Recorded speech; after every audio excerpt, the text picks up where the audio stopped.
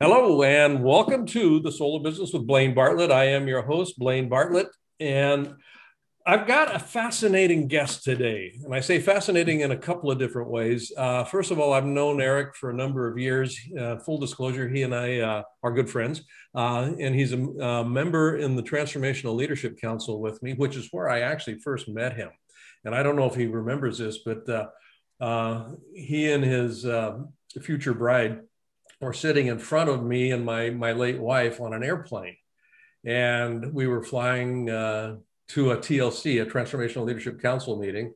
And they were talking, and then, lo and behold, they were there. And I think that was the one that we did in Denver, in which The Secret was filmed. I mean, so just all kinds of stuff. But yeah, that's where I first became familiar with you. And then over the years, things have just kind of transpired. So Eric and Edmides, I'll get it out right here. Welcome to the show.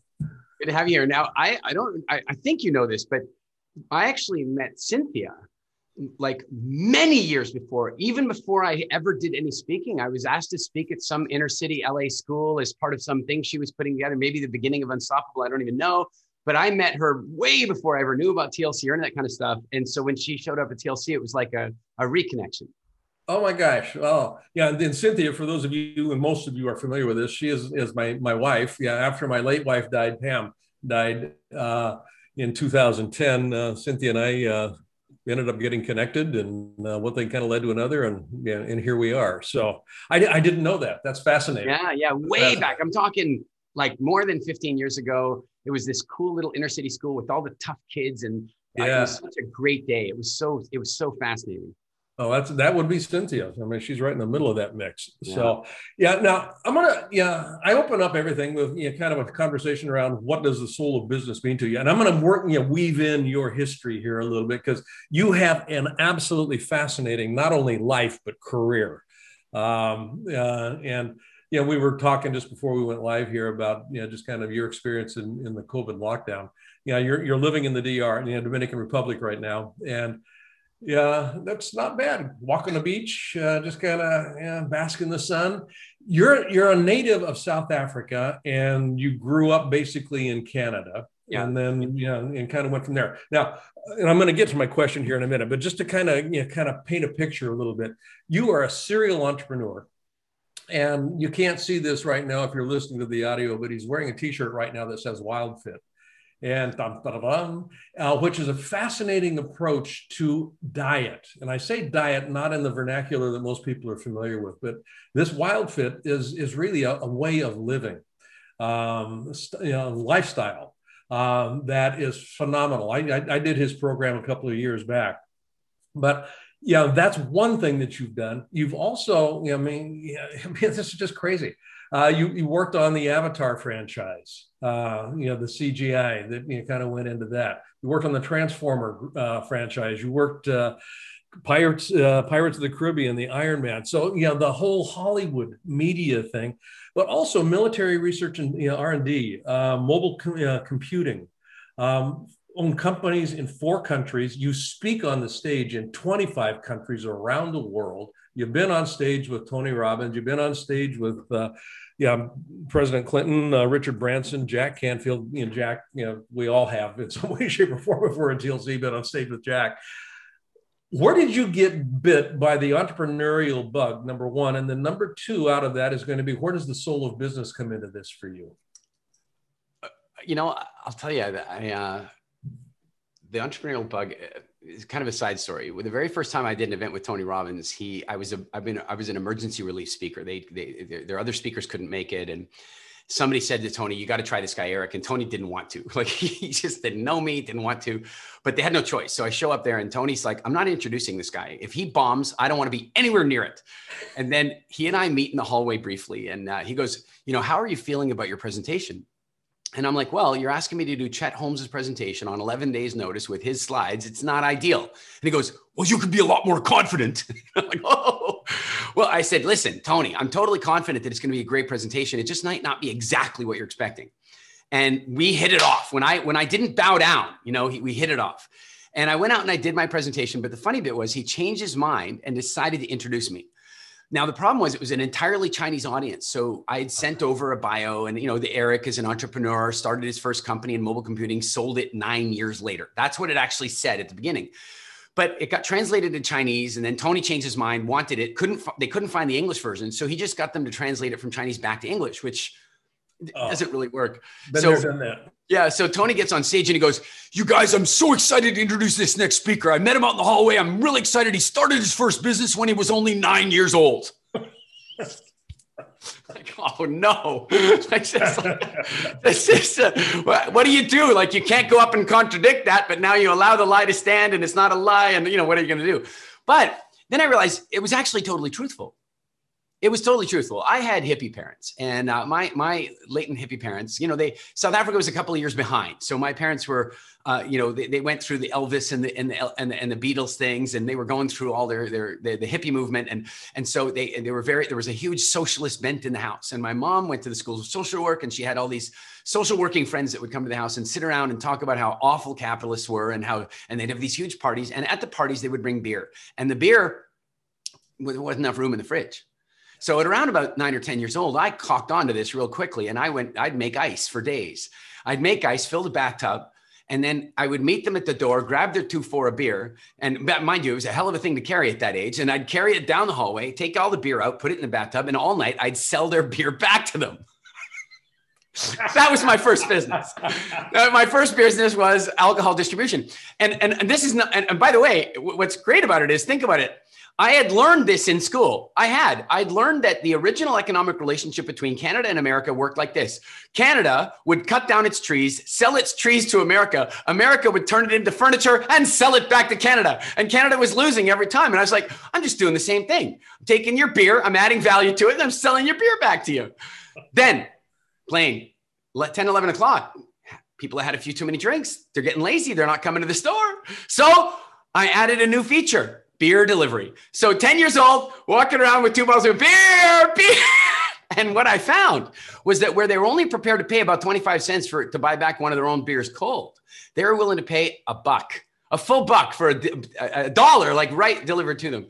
And in a very real sense, that is what birthed me into entrepreneurship. The concept of adding value, the concept of unit by unit generation of profit rather than minute by minute. And that was actually the birth of my entrepreneurial spirit. Say that again. The concept of unit by unit profitability rather than minute by minute profitability. Yep. I'm glad you did that, because that's the first time I've ever said that, and I'm going to keep that. Yeah. And I mark it out because, if you're selling time for money, you've got a finite resource that is not renewable. Yeah. You can't go to the bank and get more time. So you're gonna, that's a rabbit hole you don't want to go down as an entrepreneur. Exactly. It's brilliant. And the idea of value, I want you to talk a little bit about value. Because I've got a very specific skew towards value creation. What's your when you're talking about adding value, what are you really doing? I think in order to kind of unpack how I think about value, you have to look at it from both perspectives, the perspective of the person adding the value and the perspective of the person receiving it. So, very much on this idea of unit by unit instead of minute by minute. I remember Zig Ziglar many, many, many years ago, listening to Zig, and I just loved the way he told stories and had that Southern Baptist kind of sound about him. And he's like, I went and I saw this Jaguar, and I wanted the Jaguar so badly. And I took a look at the job I had, and I took a look at the Jaguar, and I took a look at how much the Jaguar cost. And then I figured out how many hours I was going to have to work to get that Jaguar. And I found out that I was going to have the Jaguar by the time I was 58 years old. And he goes, then a buddy of mine introduced me to a job where I could sell on commission. And instead, I took a look at the price of the Jaguar, and I looked at how many units that I have to sell. And I thought, well, I can sell that many units in a year. And so value adding from the perspective of the giver is an accelerator. It's an accelerator in every sense of the word. The very best marketing principle I could ever share with anybody is add more value than your client is expecting. When we have polled our WildFit clients, for example, when we poll our clients a year on after they've done the program, we ask them, how many people on average have you spoken to about WildFit, which is the ultimate consumer measurement, right? The ultimate measurement is, and by the way, it's the ultimate measurement whether they're happy or upset. In this case, they're happy. But the average number is 50. The average number. Now, bear in mind, there's a bunch of introverts in there that are not going out and looking for people to talk to, but the average is 50. And that's because we continually and consistently exceed the expectations of what they wanted to have. So giving value is an accelerator. That's from my perspective. Then from the client's perspective, I really think of it like this, that, somebody's investing in something with you. They're investing their time and their attention, their mind share, and their money, or some combination of those things. And what they're looking for is a return on their investment. And you can go to the bank and get 1 point whatever these days, or you might find a fund that can give you 4.2, whatever. And then all of a sudden, what if you invested in a fund and you were only expecting 6%, but you got 15%? How would you feel about that? How would you feel when your needs are being met beyond what your expectations are? What that, I think, does is it creates trust and loyalty. And so all of a sudden, you're going to keep going back to that same place. You're going to go, hey, when I invest there, I get a good ROI every time. Yeah. Yeah. And I think one of the keys there is it exceeds expectations. One of the ways that I've worked with value is, how do people feel about themselves when they're in the presence of you and or your product or service? Yeah. And if they are feeling uplifted, and this kind of goes to how I define capitalism to begin with, purpose, or not capitalism, but purpose of business. Purpose of business is to uplift the experience of being alive on the planet. That's the purpose of business as far as I'm concerned. Yep. And if I'm doing that through my service or product, people are going to feel good about themselves. And if I'm exceeding that expectation, I'm off to the races in so many ways. Yeah, absolutely. No question. Where does this circle back? And I'm going to, the soul of business is what we call this thing. So how does the soul of business play into this? And partly part of that has to do with, how do you define that, or what does that evoke for you when you think about soul of business? Well, funny enough, you kind of answered it for me in a sense, because you're talking about, the business is there to really uplift the human experience, right? Like that, it really is about that. But I would say this: you can evaluate any business, in my opinion, and you can take a look at how much soul is present in the business, and it has to do with the focus of call it the owner, the manager, or the board of directors. What is their focus? And so, there are, say, many companies, say, for example, out of control pharmaceutical companies, like out of control ones. I'm not saying all pharmaceuticals are bad, but we all know that there have been abuses, right? And so that particular board has no soul. There is no soul in that particular construct of business. Whereas somebody else who's been sitting and striving and working at solving a vaccine for this thing here, or a drug to solve this problem, they have done that to elevate the human experience. There's a ton of soul present in that. The guy who invented exogenous insulin was a Canadian guy, and he discovered it, and Banting, and he was a very interesting guy. A weird twist is that a distant relative of his in the United Kingdom was also named Banting, who was massively obese in the mid 1800s and turned it all around by managing his insulin. And weirdly unrelated, Banting discovers exogenous insulin. And what does he do with soul? He sells the patent to the University of Toronto for $1 because he had a belief that anybody who required exogenous insulin had the right to it. But then it lost its soul when it moved into the pharmaceutical industry and became patentable.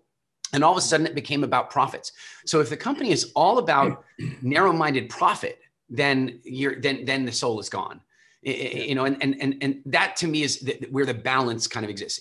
My most soulful business that I've ever started, like when I started my mobile equipment company, I would tell you that there was a huge amount of soul present in the way I treated people, in the way I systemized the business, in the way I treated clients. But the truth is, I was selling mobile data capture equipment and wireless networking, and I was doing it to make money.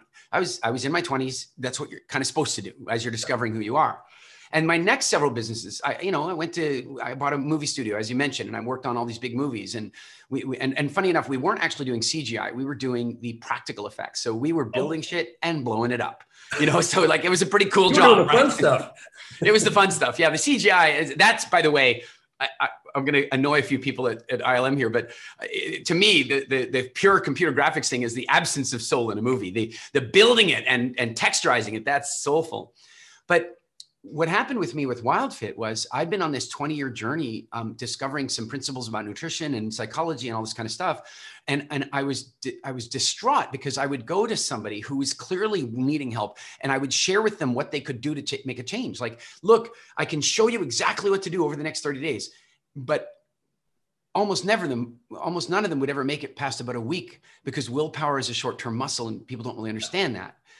And luckily for me, and this is an unpopular idea, but I've decided that Blaine, I've decided money can buy happiness. I've decided that it can. I've decided that it can. And I'm kind of saying that tongue in cheek because clearly there are many people that have money and not happiness. So it can buy happiness, but it often doesn't.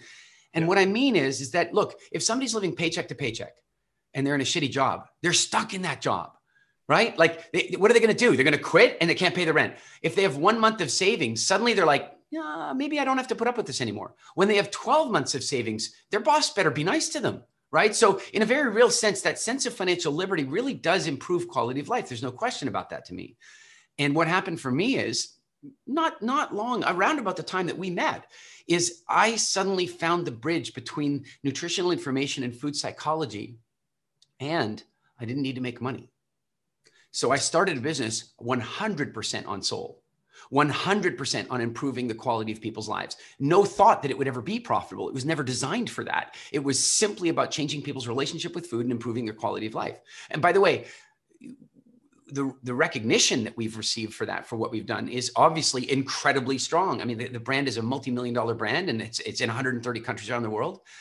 But maybe a better depiction of this is that the Canadian Senate summoned me to Ottawa to give me a medal on the floor of the Senate for improving the quality of people's lives. That was the purpose of the business. And so to me, that's the soul has everything to do with why is it doing what it's doing?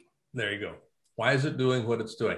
And yeah, it's a business. You need a business to deliver on the concept, obviously. But if you get the SKU wrong, and I don't mean the SKU, I mean the focus SKU, off. It's a 51-49 proposition, yeah. And you want to default towards the soul, or you begin to lose all kinds of things. We're going to take a real quick break here. When we come back, I want to talk about WildFit because this is a really unique approach to a lifestyle that I think is just phenomenal.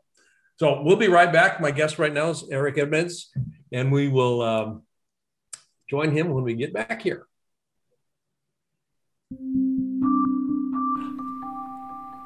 I want to thank you for listening. I want to also invite you right now to go to blainebartlett.com. And on that site, which is my personal website, you'll see services up on the top menu. I'd like you to click on Leadership Mastermind. Now, why I want you to do that is we have structured a mastermind program that is very unusual and it is very powerful. And by going onto that site and clicking that link, you'll be taken to a landing page that is an invitation to join this mastermind. It's a 52-week-long exploration of what it takes to be a highly effective leader in today's fast-changing environment. You won't regret it. And if you've been liking what you've been listening to on these Soul of Business podcasts, how does one become a leader that can keep connection to the soul of business? That's what we look at. That's what we're about in this mastermind program. So again, go to blainebartlett.com and click on the services link. And there you'll find the link to the Leadership Mastermind program. Look forward to seeing you there. Thanks for listening to this little commercial. And now back to our show. Welcome back. You are listening to The Soul of Business with Blaine Bartlett, my guest. Eric, we were talking about WildFit before the break. I want to dive into this. You started WildFit. Now, if my memory serves me, I first did one of your first programs that you offered to the Transformational Leadership, the TLC group. I think it was probably about 5 years ago or so, if I remember right. And it was, and I don't do diets. I mean, I've never done a diet in my life. I've never needed to, and I've never wanted to. This was fun. I actually enjoyed it. And what's interesting to me is that there are aspects of it that still work for me. And I say still work for me in the sense of I'm not rigorously, organizing my life around the WildFit premise. And there's a huge and on this, the stickiness of it has been really profound. And a lot of that has to do with your approach to nutrition, the research that you've done about how the body metabolizes food and what foods, there's a seasonality to it, which I think is just fascinating. And what I loved in particular was on the front end, hey, knock yourself out, go get that Sunday. Just and that addressed the willpower issue, at least, and I'm speaking for myself here. It just kind of took willpower off the table. And then it became just a process of habituation, just kind of getting myself back to a point where it's kind of grooved. So that's my take on what's going on here. And it's a multi-million-dollar business today, 130 some odd countries, I think you mentioned. Yeah. Talk a little bit about why WildFit and kind of the structure of it, because part of my intent here is I want people to pay attention. I want people to look at this because there's a health and well-being component to this that I think is absolutely crucial for people to get a hold of. Let's start with this, that the human experience involves this vehicle, and you only get one of the vehicle and you can't trade it in. And there's only a limited amount of repair that you can externally do to it. It's a self-repairing, self-generating vehicle. And as long as you take care of that vehicle, it takes care of you. If you and I were going to, jump in our car from your place on the West Coast and we were going to drive all the way to New York, we would make sure that that car had appropriate levels of fuel. We top up the oil, make sure it's fresh, get the fluids right, check the tire pressure, check the tire treads. There are things that we would do for the vehicle to make sure that the vehicle could get us to the destination. And too often we don't think of our bodies that way. We think of our body as this, pleasure center. And so one of the things that we really identified is that pleasure, our current pleasure systems, our current reward systems are not matched with our context. So about 4 weeks ago, I was with the Hadza people in East Africa. They're proper hunter-gatherer nomadic people that live the closest representation of what our human history must look like. And it's a longer story, but I got separated from the main group. So I was just hunting with the chief and a couple of the hunters. And normally that doesn't happen. Normally I would have a guide with me and what have you. But now we're running. Like we're out at 20 miles now running through the bush hunting. And I didn't train for this. Like I didn't realize we were going that big a hunt, right? And so all of a sudden I realized like I can't fall behind.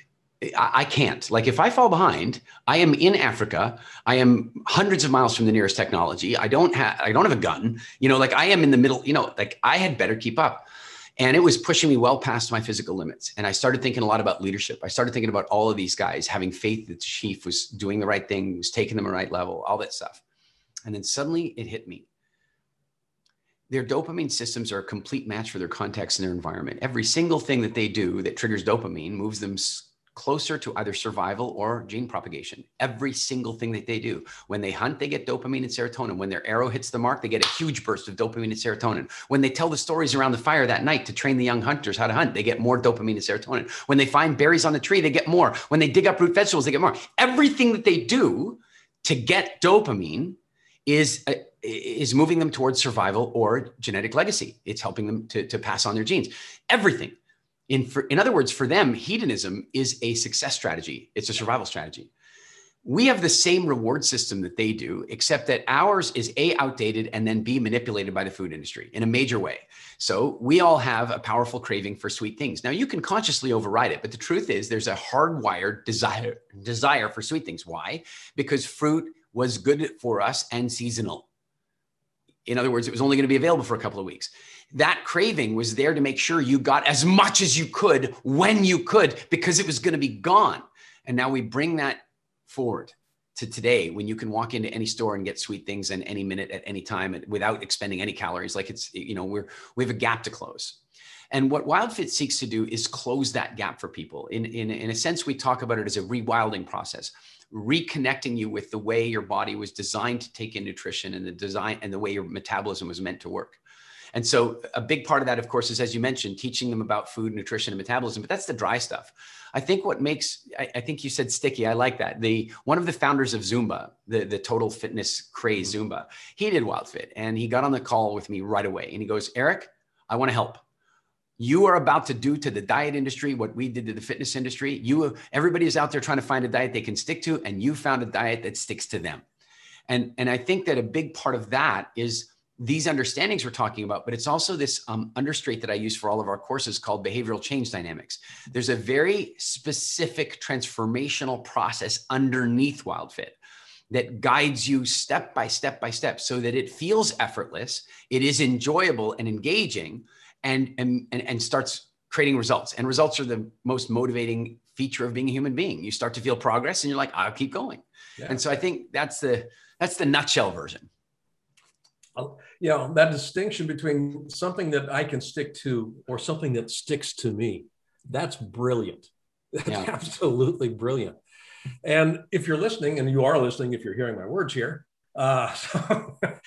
yeah, you've got a service or a product out there that is something that you care about. Yeah, is it sticky in this context? Does it actually stick to your client, to your customer, so that you don't have to go out and have them look for something to stick, onto them?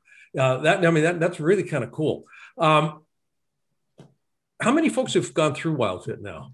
Just round numbers. I believe that we've had, through the core 90-day program, we've had about 40,000 people. And through our general master classes and stuff, probably somewhere between 500,000 and 1 million.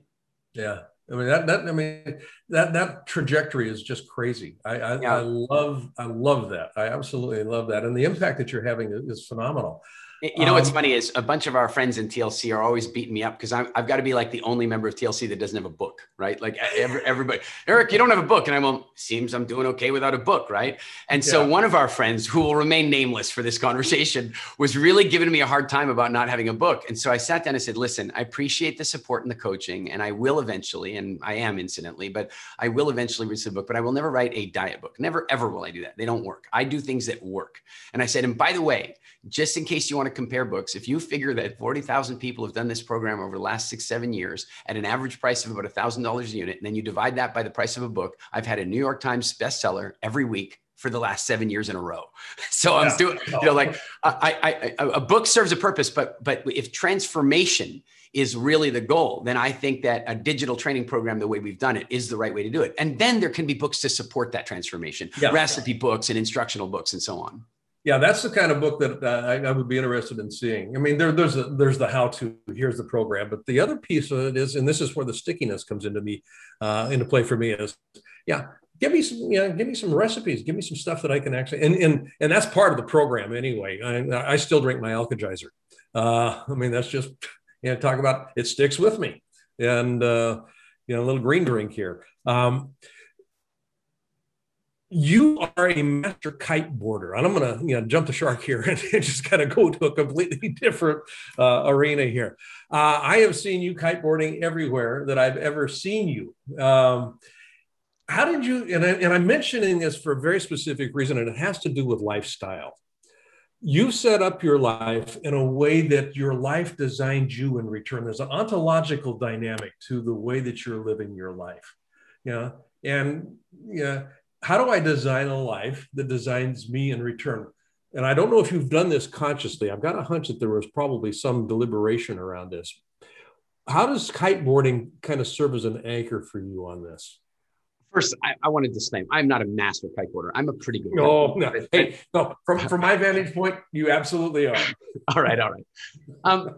So it's funny, speaking of books, I am currently working on a book that really talks about about these exact principles. And there's a chapter in there called Conscious Hedonism. And the difference is that unconscious hedonism leads to things like cancer, heart disease, and debt, and divorce and all kinds of other things, right? And conscious hedonism is where you take a look and say, my reward system is a bit flawed for the current context, but if I apply consciousness to my hedonistic endeavor, then I can live the most incredible life. So here's an example. Yep. If I'm feeling depressed and lonely, then it might be easy to go eat a bowl of ice cream because that might make me feel better. But what people don't understand about that is that the body will so enjoy the dopamine hit that it will immediately say, I know how to get that again. I will trigger depression in order to get the ice cream. So you see, we have to be conscious of our hedonistic endeavors. And so for me, things like kiteboarding, and I've climbed Kilimanjaro 7 times, and I snowboard, and I love to do, and I build sandcastles in front of my house just about every week. For me, I recognize that if my mind, I hate to use a cliched story, but it's the story of the 2 woodcutters, the 2 woodcutters. And if one of them gets, the one, right? And he's like, how did you cut through your pile so much faster than me when you kept taking breaks? I wasn't taking breaks. I was sharpening my saw. And, our brain is the saw in this story, right? Our brain. And the thing is, you don't sharpen your saw while you're writing your book or while you're speaking on stage or while you're working or while you're in meetings. You sharpen your saw when you are doing not those things. And so for me, kiteboarding is the sharpening of the saw. It happens to be good for my body, and it's great fresh air and vitamin D and all that kind of stuff. And I tend to look at things that I call keystone behaviors. And what I look at as a keystone behavior is a behavior that hits multiple strategic objectives in my life. So kiteboarding, it's outside, it's in the fresh air, it's in the salt water, it's in the sunlight. I'm getting the vitamin D. It's good physical exercise. It's sharpening the saw. It's deeply meditative. And by the way, it's the official sport of entrepreneurship and the .com industry. So I meet the most phenomenal people. It's a broad spectrum keystone activity for me. I love that. Keystone activities. Folks, as you're listening to this, the Soul of Business, designing a life that designs you in return, designing a business that designs you in return, the concept of value being actually two sides. Yeah. It's an accelerator for the person that's giving the value. And it is something that, as a receiver, if I'm not feeling good about who I am as a consequence of, imbibing in your product or service, you're going to have a problem with me sticking around. My guest today, Eric Admetus, I want to close off by asking you a question. Sure. How are you leaving it better than when you found it? I think that one of my thoughts about that is that I really endeavor to be conscious about the emotional state that I'm in during an interaction. I made an observation that the things that my father felt necessary to apologize for were things that he said either intoxicated or angry. And so I've just made a decision in my life that I don't tend to do those things. If I'm angry, then I will say, like, for example, in a conversation with my son, I might say to him, wow, if we carry on like this, I might get angry. To which he immediately says, well, let's take a break then, because he's never seen me angry. He doesn't want to. And so one of the ways is I really look at this and think, I want to consciously choose my emotional experience. What is the emotion what is the emotional state that's going to support me going through this the best? And in that way, I hope what I'm doing is creating the best possible experience for the maximum number of people that I'm interacting with. And that's true whether I'm talking about, my children in a given moment or my clients around the world. And then on a larger mission-based answer is that I happen to believe that the vast majority of the suffering and pain and disease and mental disorders and depression that we are dealing with are diseases of modern living. They're not natural human diseases and not natural human suffering. And so my largest mission is to massively improve the quality of 1 billion people's lives by rewilding them, by helping them understand their relationship with nature and understand their relationship with food, and to ultimately close what we call the evolution gap, the gap that is opened up between the pace of change in civilization and this much slower genetic change that we go through. And by doing that, I think by improving people's quality of life, here's the knock-on effect of it. Sure, they feel better, but you know what? Once they start feeling better, they have more soul. They make more soulful decisions. They become less consumer-oriented. They buy less merchandise. They live more fulfilling lives with lower ecological footprints because they're not constantly filling an emptiness with a Ferrari. I love it. Eric, thank you so much. Folks, you've been listening to The Soul of Business with Blaine Bartlett. You can find out more about what I'm up to at blainebartlett.com. Check it out. There's all kinds of resources there. And if you want to talk to me, there's a spot on there where you can actually schedule a 20-minute conversation. So let's have a conversation. Okay. Eric, thanks. Look forward thanks to for having me. Really good to see you. Oh, absolutely, my friend. Go catch your daughter. I know she's flying. Go back to the circus. Go back to the circus.